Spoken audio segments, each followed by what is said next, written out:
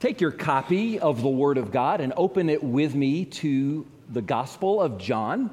We started our new series a few weeks ago. We're still in John chapter 1. We're going to begin in verse 10. John chapter 1, verses 10 through 13. 31 years ago, George H.W. Bush was president of the United States, and he visited an elementary school in Alexandria, Virginia. While there, he went from one class to the next class, introducing himself, talking to the children, answering their questions. As you can imagine, all of these little boys and girls were very excited about having the President of the United States not only in their school, but in their individual class. Everybody was excited, except for one little boy, 8 years old. His name was Anthony Henderson. He wasn't too excited about the president's visit because he was not convinced that President Bush was really President Bush. And with all sincerity of heart, this little 8-year-old boy stared at the president and said, "How do we know that you're really the president? Our principal loves to dress up like famous people. He does it all the time. How do we know that you're not him?" And so the President of the United States pulled out his wallet and his Texas driver's license, and he said, "Look, right here, B-U-S-H, Bush. That's me. I'm the president." Well, he still wasn't convinced. So this time he pulled out his credit card. He said, "Look, there's my name. I'm the president." Well, that didn't work either. Finally, the president took this little 8-year-old boy over to the window and he pointed outside and he said, "Do you see that limousine? I came here today in that limousine. Only the President of the United States would ride to this school in that car." And that finally persuaded him that he was talking to the president. It's kind of funny to us that the president was not recognized by a little boy. But listen, 2,000 years ago, something else happened. Someone else was not recognized, and it was not a laughing matter. Jesus, who was in the beginning. Jesus, the Word who was with God and who was God, the one who created everything that was made. He came from heaven to earth. He came to those whom He created, and He was not recognized by them. And yet, this is the reason why Jesus came. He came to save us from our sins, but He also came so that we could know God and know God personally. You know, it's one thing to know things about God. It's another thing to know Him on a personal level. Maybe some of you here today, if you were brutally honest, you would say, "Yes, I know things about God. Yes, Pastor, I've heard different stories. I've heard some sermons. You may even know a couple of verses, but if you were really honest, you would have to say that you do not know God personally." In our scripture this morning, I want us to talk about the God who can be known, how anyone can know God. We're going to see a couple of things that Jesus did in order to make this possible. I believe that this passage, albeit very short, is one of the clearest gospel statements that you will find in all of the Bible. It's like the entire message of the Bible being summarized in just these 4 verses. So let's look at our passage starting there in verse 10. "He was in the world, and the world was made through Him, and the world did not know Him. He came to His own, and His own did not receive Him. But as many as received Him, To them he gave the right to become children of God, to those who believe in his name, who were born not of blood, nor of the will of the flesh, nor of the will of man, but of God. I tell you, each word in that passage is just so full of power and meaning. There's so much we could say, but I want to emphasize two things in this text that Jesus did, two things about our Lord. First of all, I want you to notice the rejection Jesus experienced.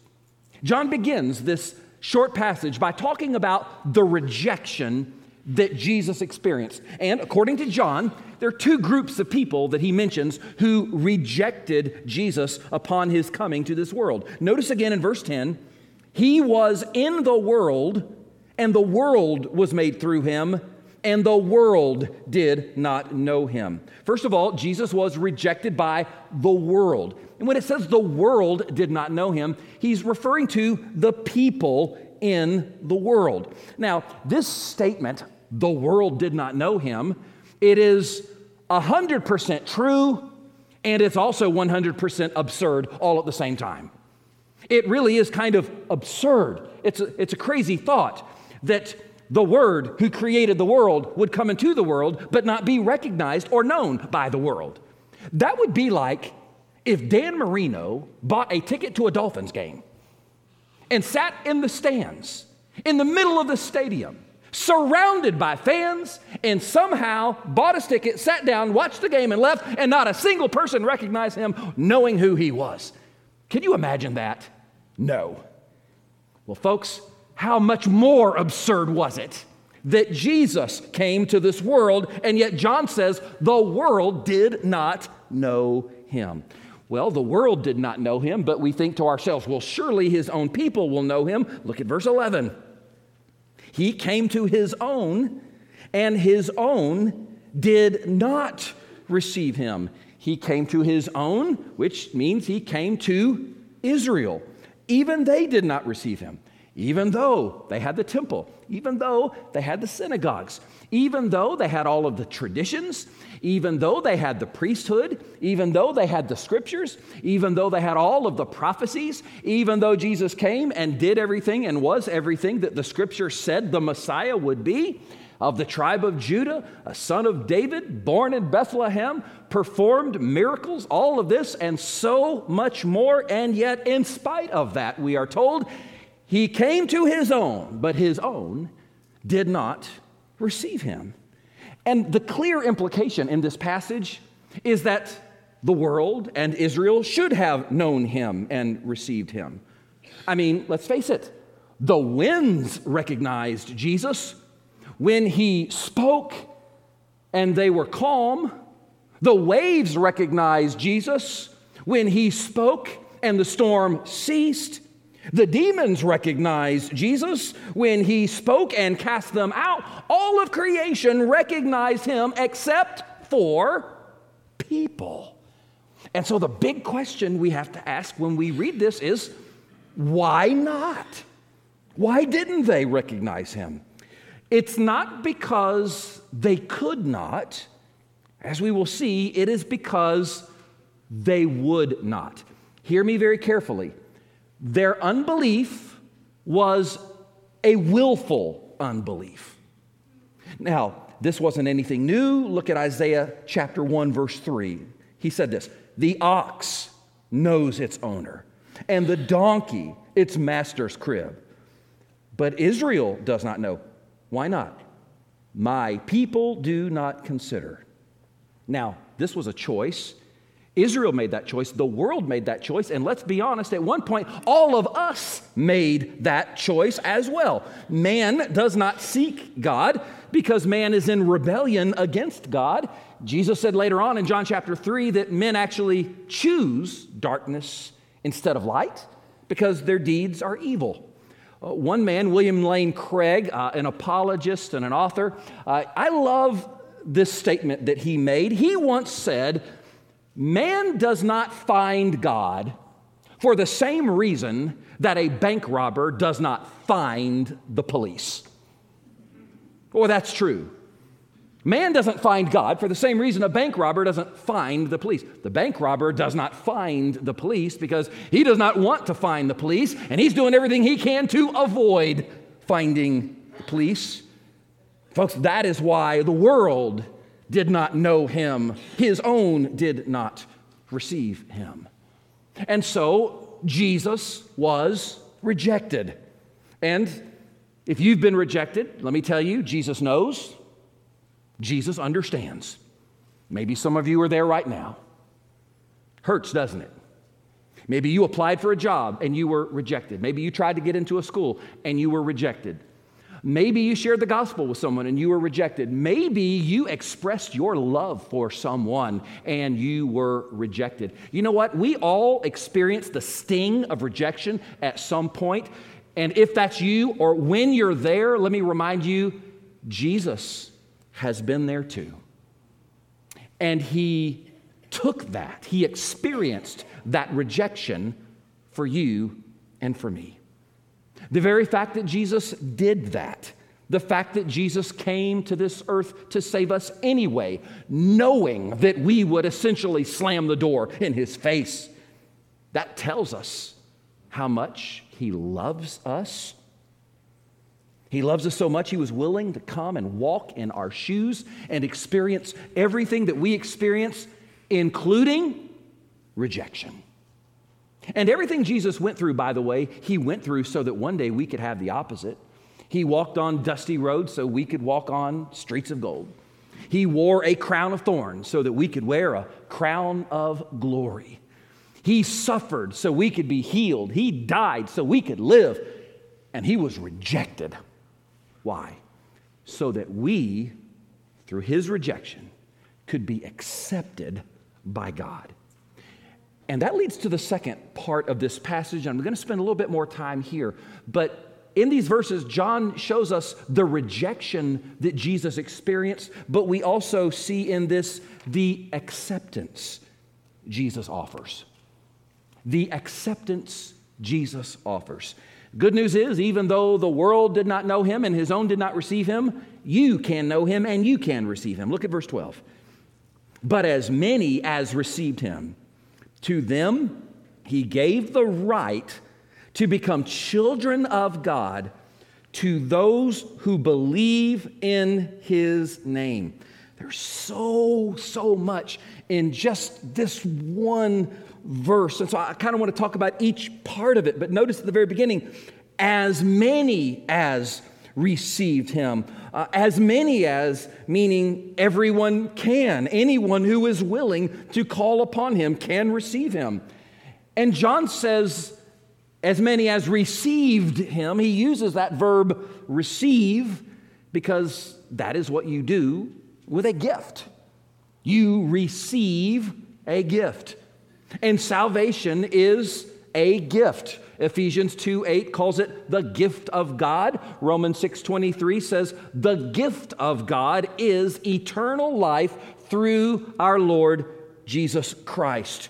So when someone offers you a gift, you have two options. You know that you can receive that gift or you can reject that gift. But how do you receive this particular gift that John is talking about? How do you receive the gift of eternal life through Jesus Christ? How do you receive a person who was born and lived and died and rose again 2,000 years ago? I mean, you know what to do. You know how to receive that Christmas gift. You know how to receive that birthday present. But how do you receive this gift? Well, John tells us. You believe in his name. To those who believe in his name. And I want you to notice something about that statement at the end of verse 12. That word believe, it is the verb form of the word faith. Now, I have to stress this because in the Gospel of John, he actually never uses the word faith as a noun. In the Gospel of John, every single time this word faith appears, it is always a verb. But Pastor, faith is not a verb in English. Well, I know, but it is in the Greek. And this is exactly what he's saying. You faith Jesus. Those who faith in his name. That's literally what the text says. So it means to place your faith in him.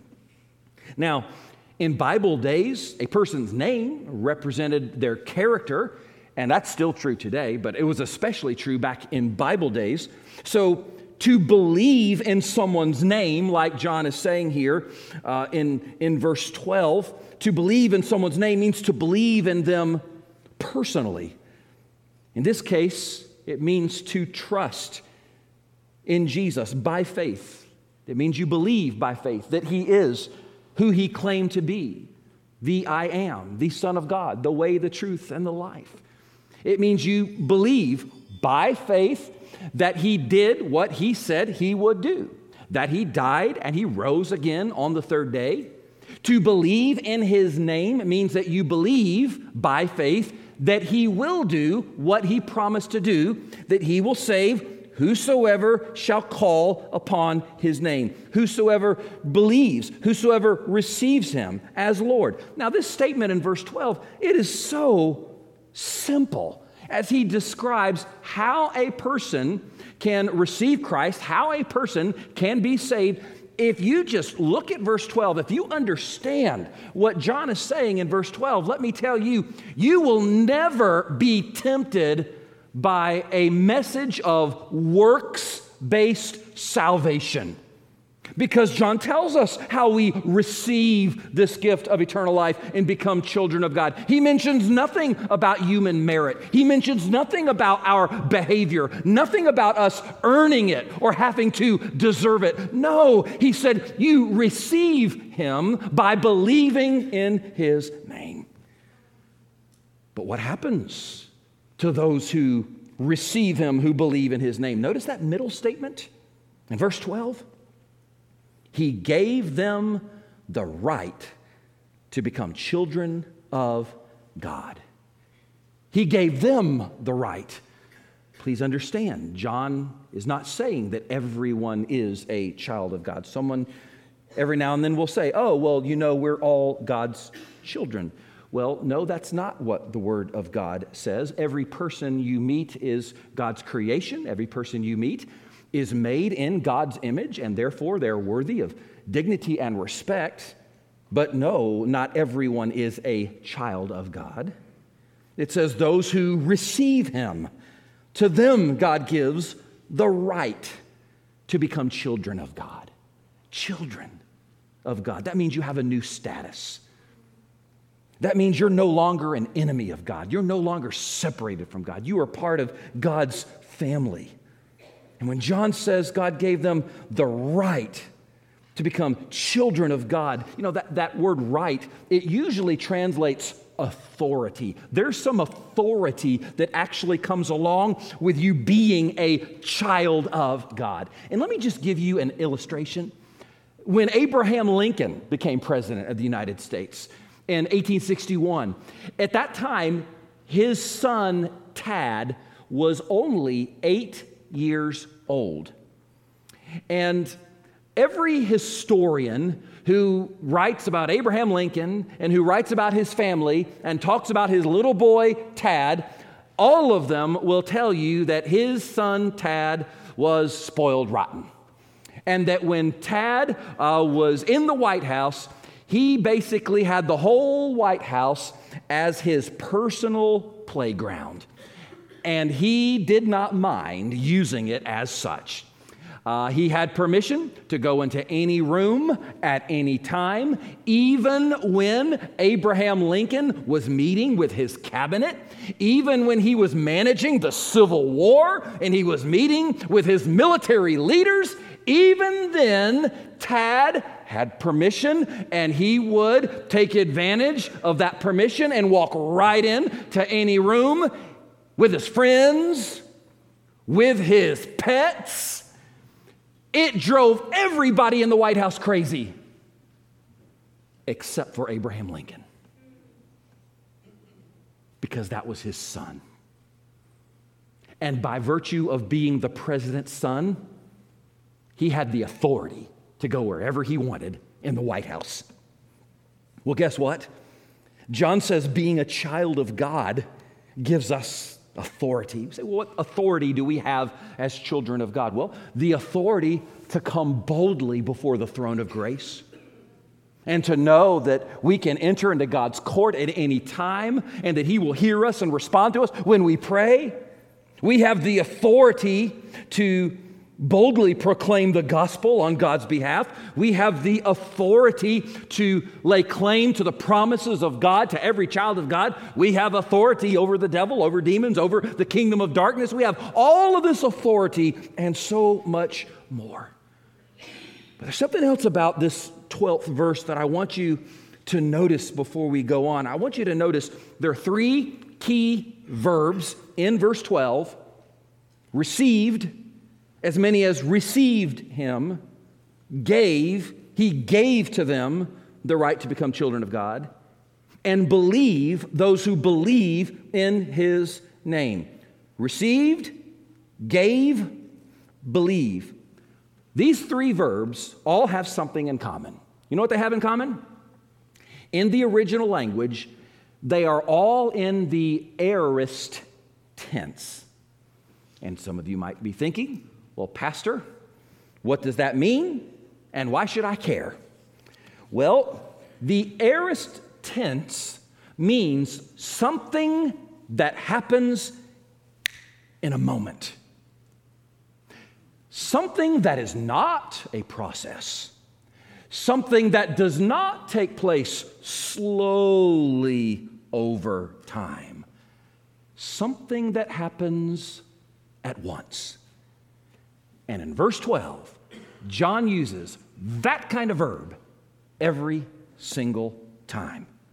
In other words, there's a moment in which a person receives him. They receive Jesus. There's a moment in which you faith him, you believe in his name. There's a moment in which you become a child of God. John does not say, if you believe, and if you keep on believing, and if you believe long enough, then maybe, eventually, in the future, perhaps, one day, you will become a child of God. It's not what he says. It happens in a moment. There's that song that we sing every now and then, To God Be the Glory. My favorite part of that song is the verse that says, the vilest offender who truly believes. You remember what comes next? That moment from Jesus, a pardon receives. It comes in a moment. I don't think John ever got over that moment in which he became a child of God. Years later, he was an old man. He wrote these words in 1 John chapter 3, verse 1. He said, behold what manner of love the Father has bestowed on us, that we should be called children of God. All these years later, he still hasn't gotten over it. I haven't either. Let me ask you then, are you a child of God? Has there been that moment when you said, I'm receiving this gift right now? I'm placing my faith in Jesus, the one who died for me and rose again. And if so, if you are a child of God, then I would just ask, are you living like a child of God? Can the world see that in your speech and your actions and your lifestyle? Are you living as a child of God in that you're taking advantage of the blessings and the privileges and the rights that belong to you as a child of God? You know, we read verse 12 and it's so simple how a man or woman must respond to Jesus. But I want you to notice when we get to this next verse, verse 13, John also wants to remind us that salvation is 100% the work of God.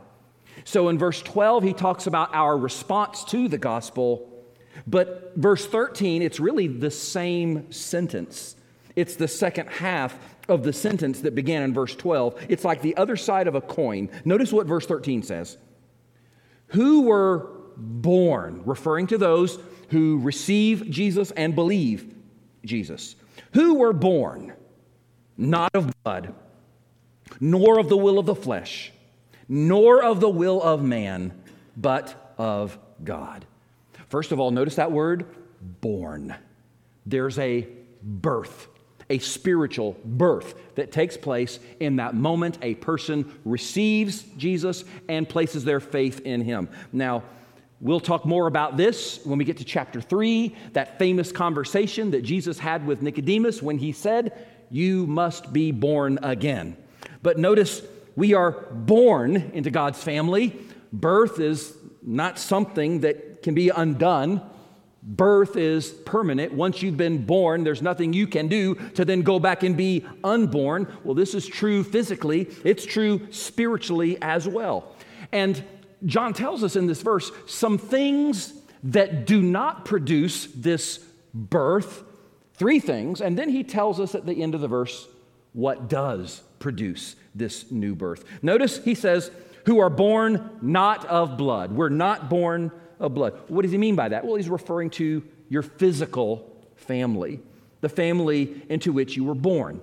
And he said that because there were many people who believed that salvation was just automatic by virtue of being born into Israel, by being a son of Abraham. You remember what John the Baptist said? Luke 3, Matthew 3, you're sons of Abraham? He said, big deal, God can turn these rocks into sons of Abraham.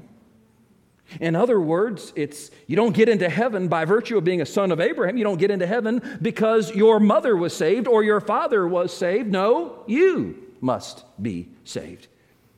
You have godly grandparents. Praise the Lord. What about you? You have a godly father, a godly mother. Man, that's wonderful. What about you? He says that we are born not of blood. Then he says, nor of the will of the flesh. In other words, it's not the result of all of your fleshly efforts. No amount of works that you can do with your flesh that will earn you salvation. And so understand the message of the gospel is not do better. The message of the gospel is not try harder. The message of the gospel is receive him and believe. Not of blood, not of the will of the flesh. Then he said, not of the will of man. This refers to one's heart. Now, I want to clarify one thing, because I hear verse 13 used sometimes to suggest that a person has no free will at all. And John 1:13 is always the verse someone uses to make that point. John is not saying that you do not have a free will or that your will is not in any way involved. He's saying your will is not what produces this new birth. Let me give you an example. It may seem like a rather silly example, but it's the best I could think of. And it happens to be the earliest memory that I have. I mean, I can't think of anything in my life that happened before this. My earliest memory is probably when I was 4 years old. And as a 4-year-old boy, it's funny, I don't know why, I remember this like it was yesterday. What I wanted more than anything else was to fly like Superman. I wanted it so bad. And I remember thinking that if I just used my will, I could make it happen. And so attached to my grandmother's house, there was a porch. I climbed up on the porch, and then I climbed up and I stood on top of the rails of the porch, and I looked down on the ground below. I kid you not, I closed my eyes, and I said to myself with all of my might, kind of like Peter Pan, you can fly, you can fly, you can fly. And then I jumped and fell straight to the ground. Now, fortunately, I did not break any bones. But you know what I did? I got up, I was like, ow, that hurt. Why did I do that? What was I thinking? Of course I can't fly without wings. And so I ran inside Grandma's house. I got a pair of scissors and a couple pieces of paper, and quickly I cut out a couple of paper wings, and I got back on top of that porch and tried it again, flapping my little paper wings. And of course, had the same result. You're thinking, Pastor, you were not a very smart kid, were you? I would just point out, none of you were doing calculus at age 4 either, so there is that. But listen, when John said, who were born not of the will of man, that doesn't mean that you do not have a will. John is saying it is not the power of your will that produces this new birth. If it were not for Jesus, if it were not for his death on the cross, if it were not for his burial and resurrection, if it were not for the call of the Holy Spirit inviting you, beckoning you to come to Christ and be saved, if it were not for grace, you could exercise your will all you wanted to. And by your will, you would not be able to produce this new birth. You'd be like that 4-year-old version of me, standing on the porch, saying to yourself, I am a child of God. I am a child of God. I am a child of God. And then you leap and fall straight into hell. It's not the power of your will. It's the power of God. It's the power of the cross. That's why John says at the end of verse 13, not of blood, nor the will of the flesh, nor the will of man, but of God. Only God can bring this new birth about. Only God has that power. Only God can transform you from the inside out. Only God can take your sin and remove it as far as the east is from the west. Only God can turn you into a new creation. Only God can give you that new beginning that you so desperately need. And he promises to do that. For whosoever will receive him and believe in his name. 2,000 years ago, the world did not know him. His own did not receive him, but you can. There's a famous author named J.I. Packer. God called him home not too long ago, but J.I. Packer wrote a famous book called Knowing God. If you have not read it, I highly recommend it. It's a powerful book. But in this book called Knowing God, he makes the following statement. He said, there is no peace like the peace of those whose minds are possessed with full assurance that they have known God and God has known them, and that this relationship guarantees God's favor to them in life, through death, and on forever. There's no peace like the peace of knowing God and being known by him. You know what? He's right. I promise you, there's nothing like it. And that peace God offers to you and to me today. Do you join me as we pray? Our Heavenly Father, we thank you so much that you were willing to send your only begotten Son into this world, knowing that the world would not know him, that his own would not receive him, knowing that he would be rejected, not only in life, but upon the cross. And we thank you that you loved us enough and that Jesus loved us enough that he was willing to experience that rejection so that we could be accepted. So that simply by receiving him, by faith in his name, we can be called children of God. Oh, how we thank you for that. And that it's not based on our works. It's not based on anything we have done or could ever do. It's not about our performance. God, because we all fall short. It's all about Jesus. So God, we thank you for that. Father, I pray for those, first of all, who may be here right now, who have never experienced that moment in which they placed their faith in Jesus Christ as Savior and Lord. That moment in which they simply received him. And God, how I pray that that moment for them would be even now. God, I pray that they would give up any pretenses of being able to make themselves good enough to be presentable before you, any pretense of working for their salvation, of trying to earn it or deserve it.